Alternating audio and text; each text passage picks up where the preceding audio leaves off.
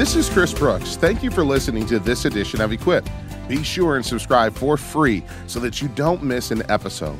For more information, visit our website, equipradio.org.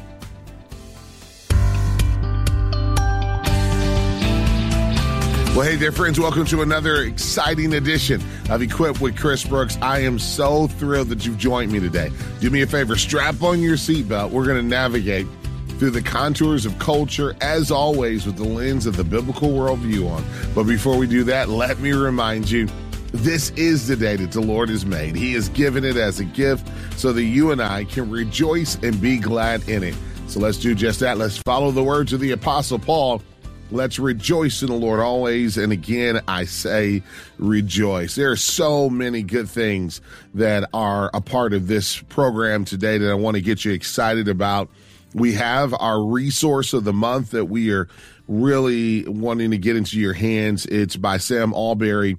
It's entitled, Is God Anti-Gay? It is a book that really deals with questions about Jesus, the Bible, and our sexuality. If you have a young adult in your home right now, off to college, that you are helping to process through this, if you're a person processing through this yourself, if you have a middle schooler or a high schooler that's asking big questions or being confronted with big questions by their friends and peers, this book is one you really do need. We're making it available for a gift of any amount to the program, and I would encourage you to be as generous as possible. But dial the number now, 888-644-4144. That's 888-644-4144. So that's a good thing that we're offering you throughout the month. Today, I could not be more excited about our topic and our guests. You know, so often when you listen to Christian radio, I'm sure for the person who's a critic or a skeptic or a person who's sincerely going through the journey of Christianity, but encountering some of the rough parts, it might even sound like this is nothing more than an infomercial. You know how those infomercials work, don't you? Only highlighting the benefits. Everything seems to be packaged real well. But in the reality of life, things are not that neat. And maybe this is how you're encountering your faith right now. You're in a moment where you're struggling to trust God, lacking a sense of purpose or direction, feeling trapped, or maybe even afraid on this cycle of feeling defeated because of your own failure and sin, longing for freedom and deliverance from temptation. Well, if you find yourself there, you are in what Lena Abu-Jamra, my guest today, would call a desert place. But I want to today remind you that though desert places and moments and seasons are real, God's faithfulness is real also. Lena has written a new book. It's a study of Scripture, but so much more than that. It's called Through the Desert, a study on God's faithfulness. Lena is joining me today. For those of you who don't know, Lena is an author. She is a speaker. She is a doctor as well. Founder of Living with Power Ministries, and I'm so grateful for her ministry and her being with us today. Hey, Lena, how are you? So good, Chris. So good to be with you, too. I miss you when I'm not on. Well, I'm grateful that you make time for us, and what a week to make time for us. The newest baby has been born, the newest study and book release. Thanks for giving us time to talk about it. Talk about the origin story of Through the Desert and how this came to be. Well, it's actually exciting. It's the first in a series, and 2 are written, and the second one will be out in a year.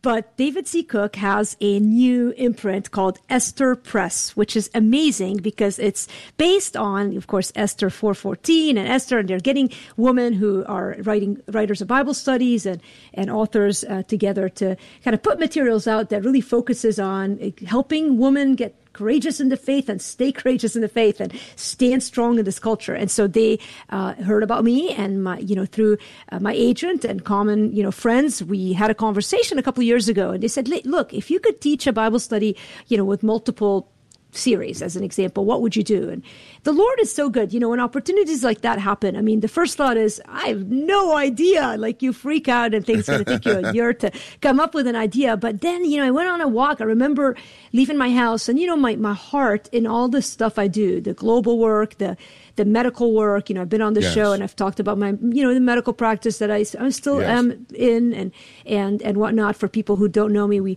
I do a lot of different things, but my original calling to ministry has been and was to Bible study. That's the context of when I felt God's vocational call. And so my heart always is that, like, everything else is sort of secondary. And so to have an opportunity to come up with something, and we've done a lot of different Bible studies in the ministry that we've put on Right Now Media and, adjuncts to the books I've written and on our website and in the churches I've been, all in all. But this is the first, like, truly, formal Bible study with a publisher. And so I wanted to do something, that could carry over several, series, several books, and I wanted something that focused on God. And so I had this idea going on a walk, and would you know, Chris, how God does these things? Literally within a 2-week period, I had the sketch of where I would go with it. Of course, then you sit down and write each one, and it takes a lot more than that. But the big sketch was to map the footsteps of God series. It's called Mapping the Footsteps of God. And in every series, each one, they're shorter series, they're 6-week series, and basically each one will explore a location in Scripture and follow sort of this arc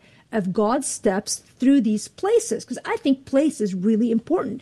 I live in Chicago. I'm from Lebanon. Every place I've been shapes me. Now we do ministry, of course, in the U.S., but also a lot in the Middle East. And you go and work with people there. You notice, even with working with Syrian refugees and the Lebanese, how important land and place is. And I don't think it's accidental. I think God has wired us a certain way in that regard. And so I want to explore different settings in Scripture and how God and what characteristics shows up in these settings. So this first study is called Through the Desert. And that was the most obvious. There are a lot of obvious places, but this is the most obvious because so much of Scripture is spent in the desert, symbolically and literally. And so I look at 6 spots. It's actually 5. The first is an intro. It kind of sets the tone to where we're going and talk a little bit about the original place of Eden. But then I set up the stage for 5 locations in Scripture where the desert was the focus and why that was there and how God used it. And in it, I think the person who does the study will be encouraged and educated, but mostly experiencing the faithfulness of God in those desert places. And I think it'll really help in this time where people are in all sorts of deserts. And I should know because I'm one to spend a whole lot of time in desert places myself. So this was a fun study to put together, and I'm excited to see what God will do with it. Well, I appreciate that you bring your whole self to every project you do, including this one. I love what Lisa Harper said about you. She said these kind words: Lena is one of the clearest communicators I know when it comes to the tangible hope and steadfast peace, available to Christ followers because of God's faithfulness, regardless of what's going on within us or around us. And I would agree with that, but I got to make sure I clear things up that this is more than just, at least by intent, than a Bible study. You say very clearly that the last thing people need is just another Bible study. They need a fresh encounter with the living God. Talk a little bit about how you hope this one is different than just another Bible study. Well, I would hope every person who, starts the process of writing Bible study and praying through it has that desire. So I certainly don't think I'm unique in that. However, and I believe every pastor has that heart too, but it can be so easy to get so caught up in the motion, and particularly for Christians who have done studies before, to just look for the next study. New author, somebody you've never done before, or same author that you love. You can't wait for the new study. And I think it can become so sort of routine that we miss what's happening in it. Church, like when you think about going to church, when you think about small groups, when you think about all of the church experience that we have, all that entails that, even our own devotional life, reading your Bible, journaling, praying, it can become something that we do when I think it misses the essence of what it is, which is our means to be with the Lord, being in Scripture, praying.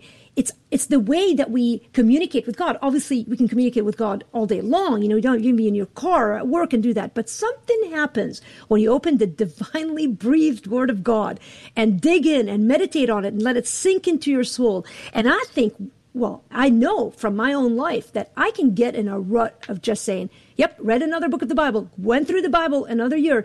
And at the end of the day, did I really interact with the living God? That's what I want to happen. So even though it's not a long study, the teachings are 20 minutes long, the homework, has sort of the framework that people are familiar with. It's more of an interactive study. I tell little stories in it, but really at the end of the day, and I remind people, even in each session, look, it's great if you're doing the book, but my focus, my intent as we get into this time with the Lord is to really honor it as a time where we can connect with God Almighty. That's what I want, whether I read a verse a day or a chapter a day or a book of the Bible a day. Some books you can read in a day, like Jude. But I want the Spirit of God to move in me, to change me, and to bring me closer to Him. But here's even the more exciting thing. It's not that I want it. It's that God wants that for me. And He set up things in our lives to, in fact, I think the desert is His invitation to lean into Him and to draw closer to Him in that regard. There's a lot that's within me that says, no, I don't want the gift of the desert, Lena. I want other gifts. But you do paint it that way. It seems to me that if I were to describe who this study is for, I would frame it this way. From what I've read in your study, it seems, Lena, that this study is for those who are in a season where they're struggling to either trust God or to trust others, that they're in this hard place in this moment where they're really wrestling with trusting God and trusting others. Would you agree with that, or who would you describe as the intended audience for this? Yeah, I definitely think that group of people. I mean, I'd say anyone who's in a desert. It's funny because I honestly, the longer I've lived in the Christian life, the more I used to think there's three kinds of people, right? I used to think there's a person who's in the desert, there's a person who just got out of the desert, and there's a person who's about to enter the desert. Honestly, the longer I live, the more I think most of us spend 90% of our lives in the desert. Honestly, the other 10% are sprinkled around. Wow. And wow. I really believe that. And I don't say this to be negative. On the contrary, I think the mistake in the Christian life is that we keep thinking that when I just get through the desert, everything will be just fine. And we miss that the Christian life is not a means to escape the desert. It is a means to flourish in the desert spaces of our life. So it is for every Christian who's asking questions like, God, when, how long, oh Lord, when will this end? And so certainly the person who's struggling to trust God and trust others, but more than that, a person who in the place they're in right now, when I say experience God, I mean, I've seen myself when I've gone, and even now, the struggle in the desert is you say a lot of things about God. We believe them even. I don't even think we don't believe them. We believe them. But they don't go from our head to our heart. So that I want to see myself living in desert spaces as that person who's actually rejoicing and victorious, not constantly defeated. Because the desert might not end this side of our life. That's not the worst news in the world. We've got the Lord with us. So it doesn't matter whether the desert is a year or 40 years. Ultimately, the promised place for us is the very presence of Christ who is in us. That's the secret of the Christian. So if you're hungry to unleash that again in your life, to see that again, to live in that space again, or maybe you've never experienced that before, then that study's for you. Friends, today we're going to dive deep into a place where maybe you never intended to find yourself, but yet here's where you are. We want to hear from you as well, invite you to interact with this discussion between myself and author, doctor, missionary, and speaker, Bible teacher, Lena Abu-Jamra, as we delve deep into the newest resource, this exciting journey and study that she's inviting us on. It's entitled Through the Desert, a Study of God's Faithfulness. And I want you to get your hands on it. As a matter of fact, I'm inviting you right now to use this mini break that we have to go to our website, equipradio.org. Order your copy today. Through the Desert, freshly released, specifically with you on her mind to remind you of God's faithfulness. Equipradio.org. We'll be right back. Are you struggling with questions about your sexuality? Do you have answers for those who ask you questions on this issue? In his book, Is God Anti-Gay? And Other Questions About Jesus, the Bible, and Same-Sex Sexuality, author Sam Allberry compassionately explains the biblical view. Then he presents a more wonderful view of sexuality than you may have ever considered. Request your copy when you support Equip with a gift of any amount this month. Simply call 888-644-4144 or go to equipradio.org. Welcome back to Equip with Chris Brooks. Lena Abu-Jamra is with me today. Her newest release, Through the Desert, a study of God's faithfulness, is available to you now. Lena, you really do want us to go through this study with others, don't you? Look, first, I got to comment. I feel like I need to qualify that. First of all, I am an introvert, and I am single, and I'm a loner, and I like being alone. So yes. I think the tendency in our culture, 2023, is to do things alone. This is how we're now wired. Yeah, Church attendance is still low. People are like, we've got other ways to do this. But yes, I think the entire premise of church community, the body of Christ, really is that family. We be together. Correct. And so, yes. Is that more challenging? Of course it is. Does that demand an accountability to showing up if you have to get in the car in the middle of winter and drive to somebody's house? Of course it is. But I think that we are missing a lot right now in our American culture in particular by skipping that. So is it possible to do this book alone? Of course. Now, we at Living with Power, my ministry, we have a Facebook community that is where we go live on Thursdays. And so we create for people who obviously can't be in a Bible study with others, or maybe you just moved, you don't have any friends in your area. Like, there's all sorts of circumstances. Maybe you are immune compromised, or still nervous about all the things that go along with our heightened awareness of infections. So I think there are ways to connect as a community, even if you're technically, doing it alone.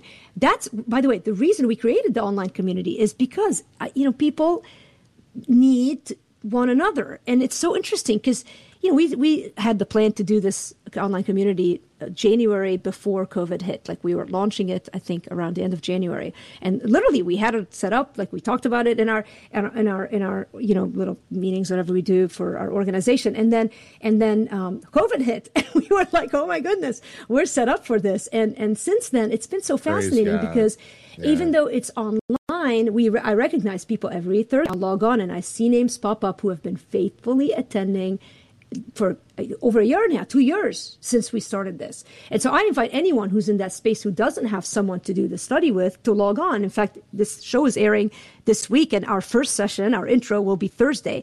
By the way, a little tidbit, you actually get access to the 6 DVDs with the purchase price of the book, which is amazing, right? I mean, if you've ever done Bible studies, usually it's a separate price to get the videos. This is all together. You get it all. And I think you'll enjoy doing it that way. But we're going to run the videos in that Thursday night. So if you want a community, join us. But ideally, you find a community in your neighborhood. You gather a group of friends. Who's not going through a difficult season right now? I don't know anyone. Yeah. And I think, and Chris, I think people sometimes are timid about asking people to do Bible study with them. But that's how people come to Jesus. And so it's 100% for the Christian to be bold. And let me just say this: one of the benefits of this study that you just alluded to is that Lena's taking it with you through the videos that are a part of study. It's more than just you're getting a book, and I'm glad you brought that up, Lena. It's more than just you're getting a book to read along with your Bible, and that's great in and of itself. But you're getting Lena as well as a friend, a guide on the side, a sage from the stage, if you will, to say, let's walk this journey together. And as I've always said about you, Lena, you're going to bring your whole self, your vulnerabilities, the ups and downs, the challenges of your life, your desert moments, to talk through what it's like to be in those moments and helping others to open up safe space for that discussion. There's so many questions I want to ask, but I just want to define the desert as you do in your book. You say the desert is a place where I must rely on God's promises and trust his faithfulness, a place of dependence. It's a place I never intended to be in and that I long to get out of. Here's my question for you as you think about Abraham and others who have had to walk through the desert.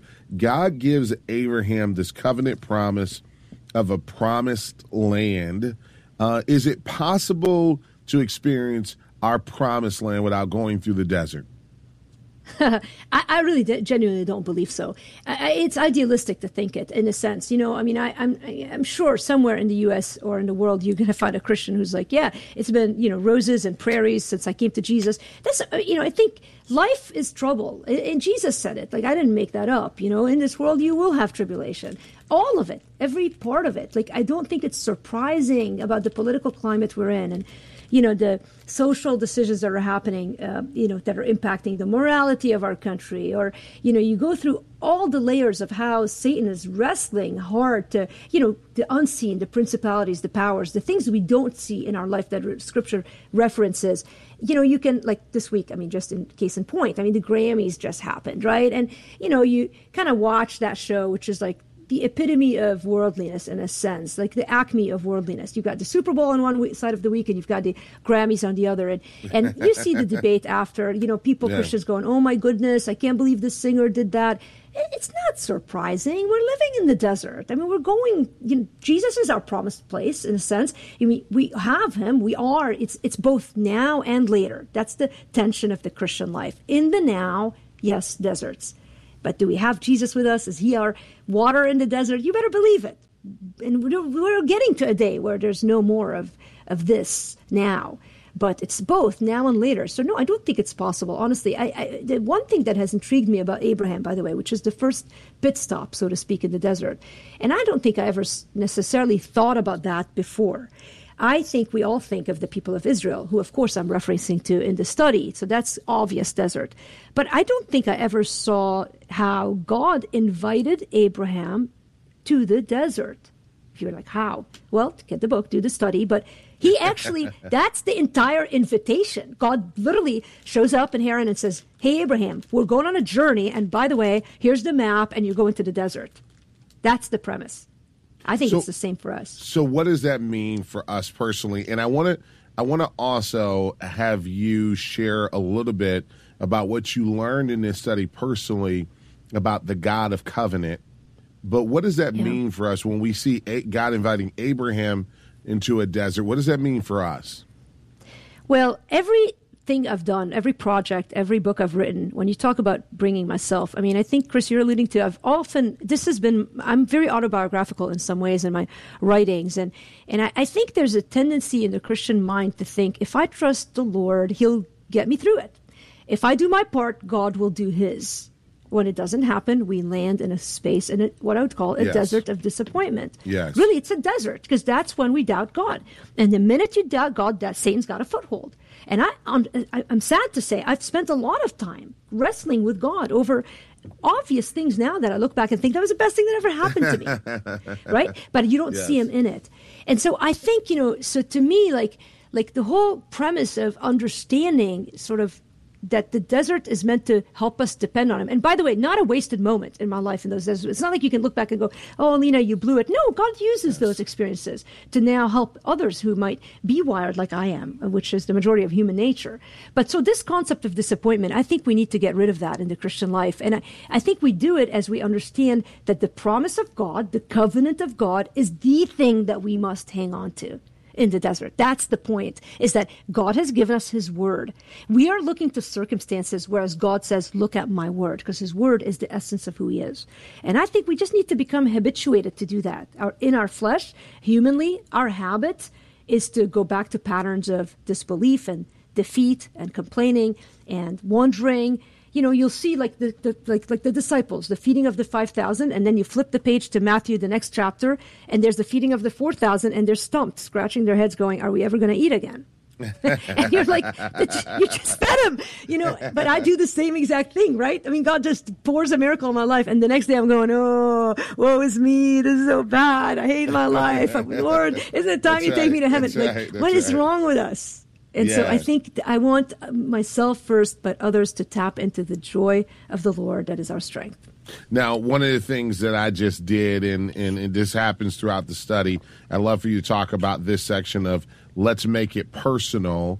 There's a huge part of, I'm studying, for example, Abraham's story, but there's something about his story and discovering God's faithfulness that I find my story in. So talk about the let's make it this personal section of the study. Yeah. Look, I think there's kind of two sides. You can err on two sides when you study Scripture. There's this, and I don't know if it's an error, but there's a bend. Like one bend is like all theology. Like you're just like, get it in your head. If your Bible study has any practical application, you just don't want to do it. You don't want to look at it.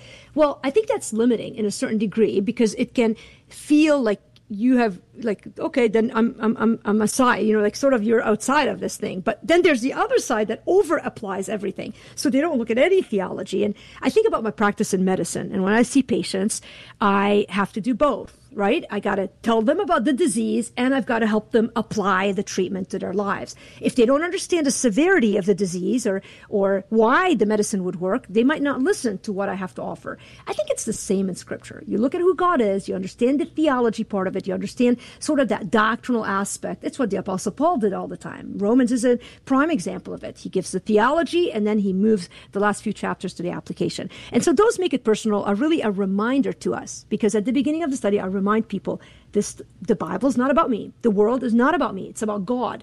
Well, our knee-jerk response shouldn't be, oh, well, then why do I care about anything? I'm sort of this little peon down there. God doesn't care about me. No, you're missing it.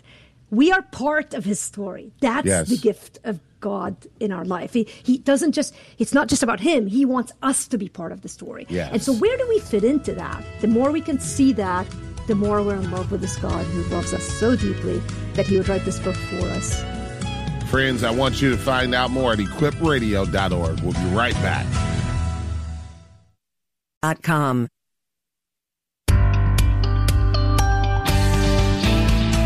Hey there, friends. Welcome back to Equip with Chris Brooks, having a very awesome and important and honest conversation with Dr. Lina AbuJamra about her newest book release. It's called Through the Desert. It really is a study of God's faithfulness, but even more, it's encountering the God who is with us even in the desert.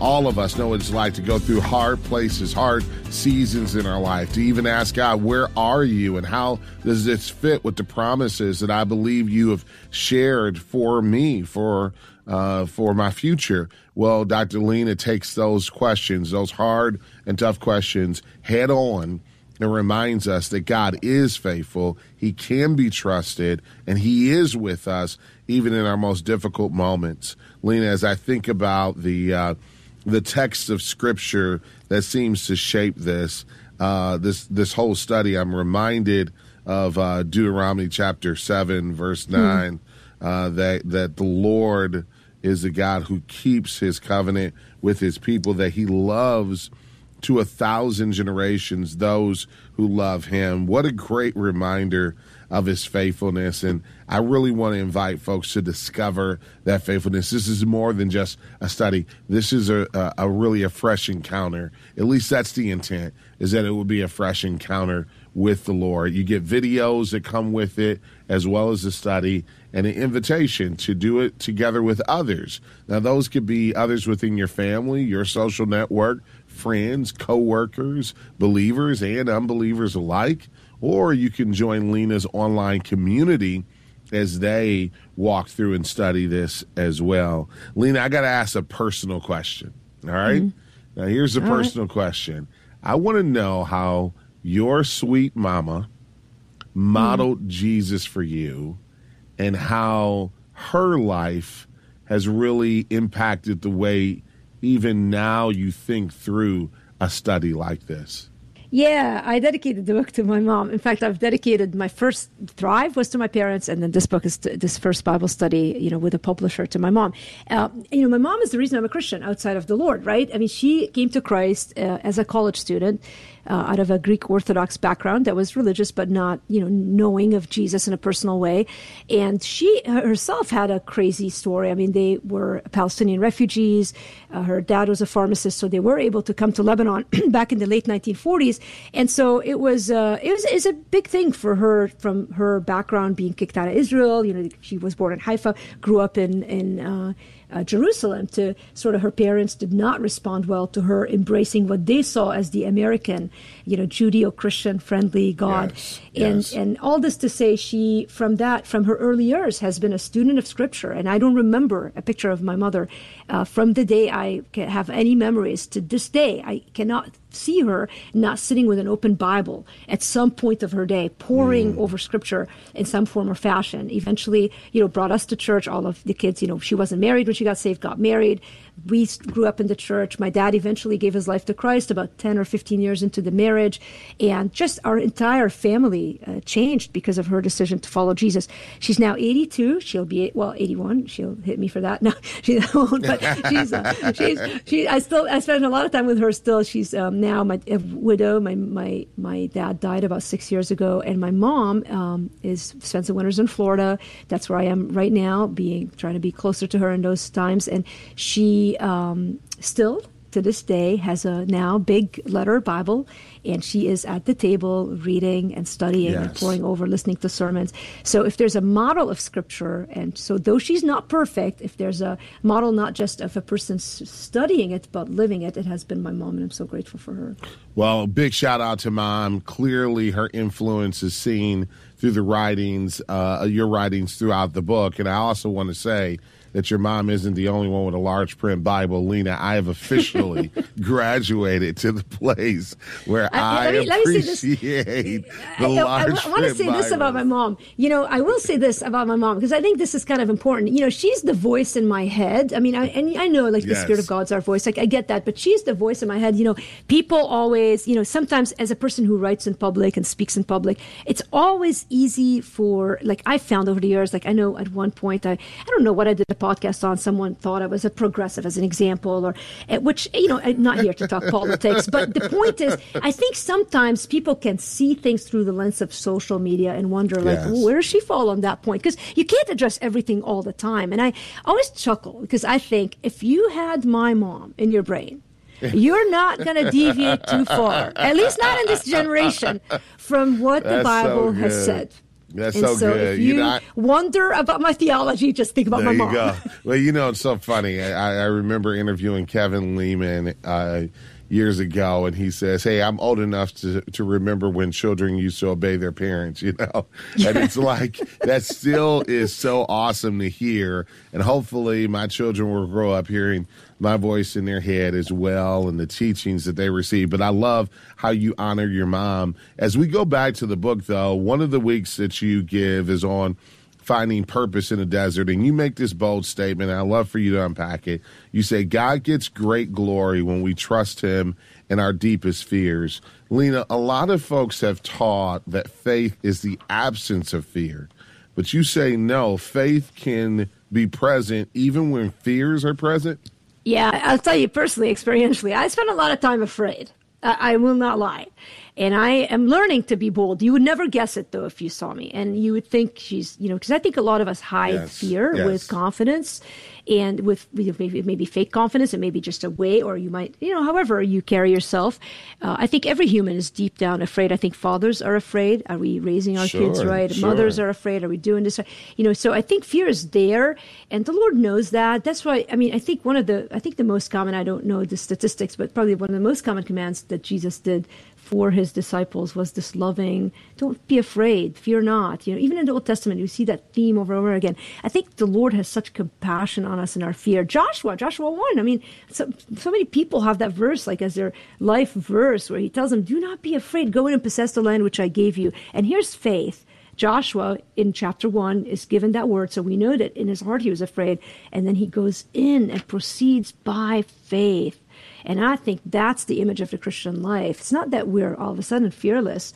It's that God is the reason we can stand strong. And he's the one who puts our feet in a solid place. And we might feel afraid in the flesh, but we strengthen ourselves in the hope of the Lord and the security of his promise and a reminder of his faithfulness. And so are you afraid? That's okay. Don't be ashamed of it. But know that there is a God who has given us his faithfulness for those times when we feel afraid.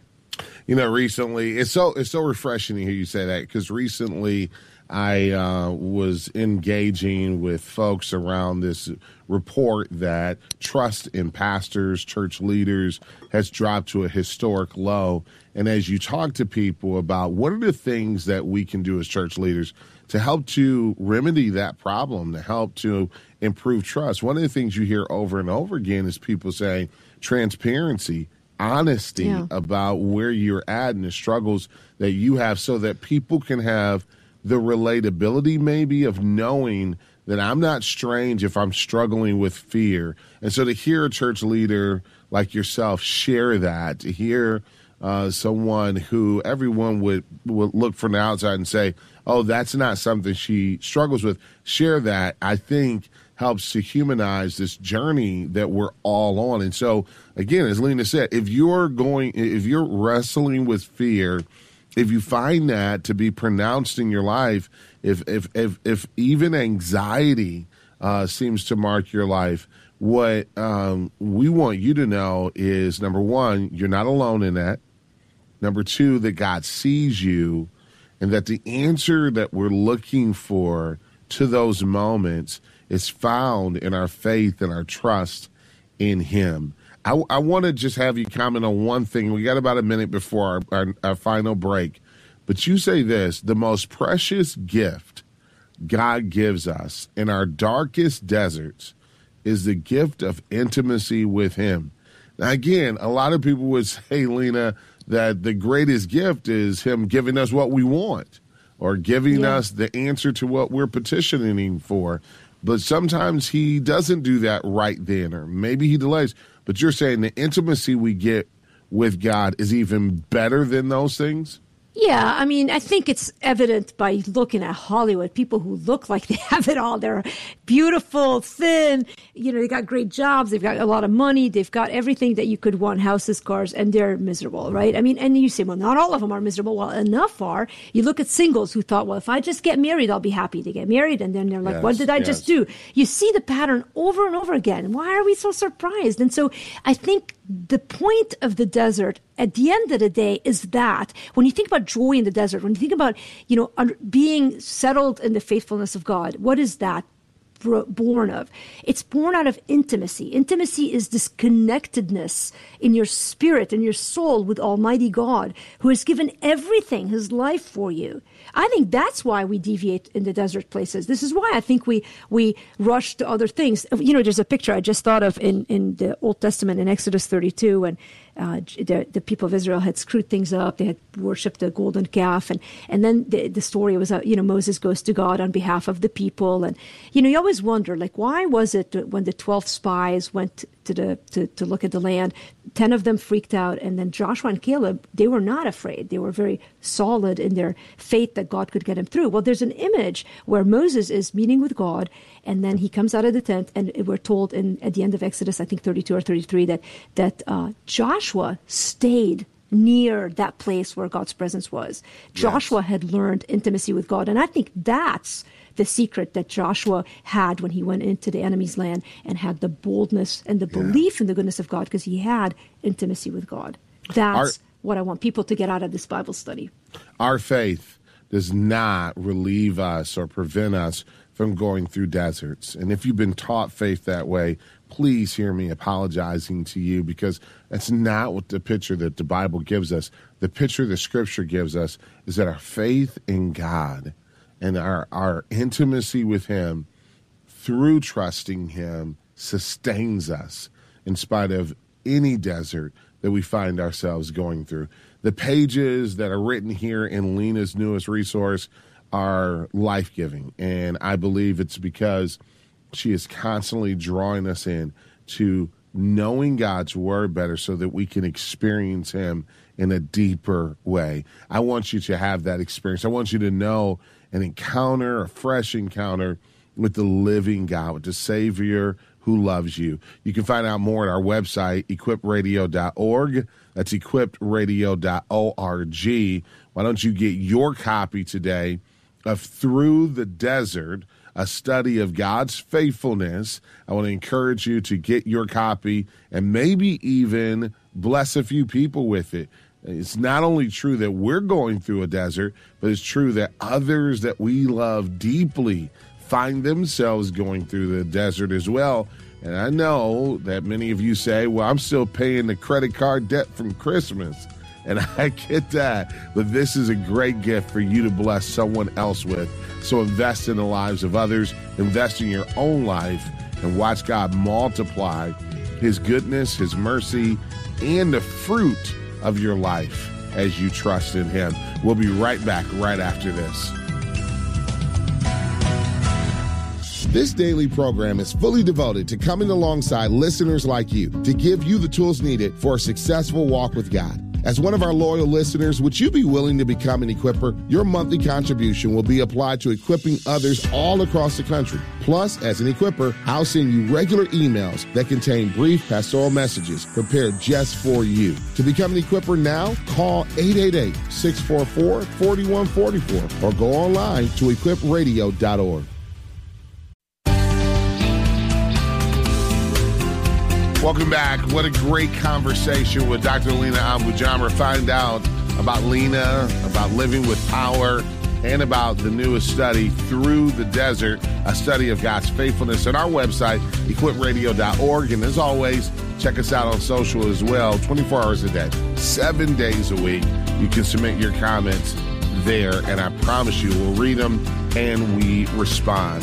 Lena, as we kind of land this plane, 2 questions for you. Number one, you say this: when it's all said and done, perhaps it's the desert that awakens us to our need for God. Is this why ultimately the desert is a gift to us?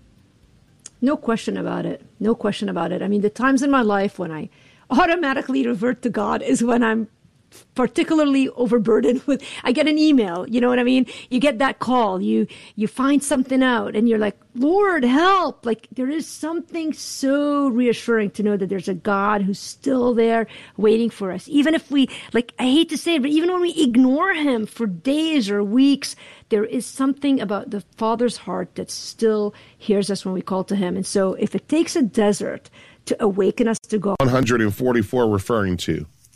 It comes from Revelation chapter 7. And there, it's interesting. It doesn't refer to just that total number of believers. They are the Jews for Jesus, we might say. You know, Jesus at his first coming had 12 apostles. Before his second coming, he's going to have 12 times 12,000 Jewish apostles. And their ministry is not just to Israel, it goes to the whole world. In fact, I love it. They're described in the first part of chapter 7 in Revelation. And then the last part describes a great multitude. It says from every nation, tribe, people, and language who come to faith, who are before the throne of God. These Jews for Jesus are going to be out witnessing worldwide and bringing an untold number to faith in Christ during that period. So they're actually a wonderful witness during the end time period. Charlie, another quick question. What about Armageddon? What is that referring to? Well, in Revelation 16, it describes this gathering at Armageddon. I love it. It's I call it a one-hit wonder in the Bible. It only occurs that one time, and it's funny. It never even says it's a battle, even though most of us view it as some kind of a worldwide nuclear explosion or something. But what it says is that the Antichrist in his final campaign is going to gather all the armies that he has remaining for his final campaign of conquest. It's the last places holding out against him. He gathers them at this hill of Megiddo in northern Israel in the Jezreel Valley, becomes the staging area, and then from there he moves. In fact, Daniel 11 describes the outcome of the battle. They go to North Africa. They go east and north of the Holy Land, Syria, Iraq area. And then it says they come back. He pitches his tent between the seas, the Mediterranean and the Dead Sea, at the beautiful Holy Mountain. Well, that's Jerusalem. And it says that's where he comes to his end, because we know when they finally get there, getting ready to wipe out the Jewish people, that's when Jesus opens the heavens, comes back, and his feet stand on the Mount of Olives, and he defeats the Antichrist. So it's the final gathering for this final campaign that ultimately leads to the second coming of Jesus. I want to ask a question, and it kind of plays into the last question of the book, and maybe a great place for us to land this interview. Why should I trust the Bible? Is it reliable as it pertains to Bible prophecy and as it pertains to all of life? Well, I think the great answer for that is if we want to know if it's reliable or not, Well, look at the prophecies that were related to the first coming of Jesus, from his birth in Bethlehem to when he rode into Jerusalem on a colt, the foal of a donkey, was betrayed for 30 pieces of silver, was crucified on a cross with his garments divided among the soldiers who crucified him. Every one of those and actually scores more prophecies were fulfilled, not just somewhat, they were fulfilled literally and exactly. And the God who made those prophecies is the God who said, but there's more to come, and he relates it to the second coming of Jesus. So I think we can trust the Bible because God has shown that he's reliable, certainly as he brought Jesus the first time and as he promised to now send him again for this second coming. In terms of what that should do in our lives, though, that's even the most important question of all, because if the Bible's true, then the ultimate question, the eternal question is, what do we do with Jesus? In fact, I love it. The book of Revelation ends with the Spirit and the bride, that is the Holy Spirit and this new Jerusalem he's just described, which he called the bride, saying, come. Let him who hears say, come. Whoever hears, let him come and take the free gift of the water of life. God says this is all going to happen, and that means that you're going to have an eternal destiny based on the choices you make today. And right now, God says, I'd love you to come, and it's salvation. Eternal life is a free gift. You just have to receive it. And that's the most important decision anyone listening can ever make. The most important question of all is, how can I become a follower of Jesus? Charlie just laid that out for you. Now the choice is yours, friends. Now the decision is up to you. The Bible says, behold, I set before you life and death. Choose life. That's the advice of Scripture. That's the advice that I give to you today. The recommendation and wisdom of Charlie Dyer as well. Choose Jesus. Choose salvation while it is available to you, because the day is coming where it will be too late. And I don't want you to miss this great opportunity to know Jesus as your Lord and Savior. Do it today. I want to give you a number to dial even as we go off the air. It's 888-NEED-HIM. 888-NEED-HIM. There you can ask your questions about Christ, about Christianity, about the gospel, and most importantly, you can have someone walk you through on a personal level how you can give your life to Christ today. Charlie, you're a gift to the body. I hope you know how much you're appreciated and how grateful we are for you, brother. Well, thanks, Chris. I appreciate you, and I appreciate the opportunity to be with you. The name of the book is What Does the Bible Say About the Future? 30 questions on Bible prophecy, Israel, and the end times. I know it can feel like a daunting topic, but what Charlie does in his Q&A catechism style, if you will, is make it approachable. It's easy for us to read through these questions to get solid answers on end time prophecy.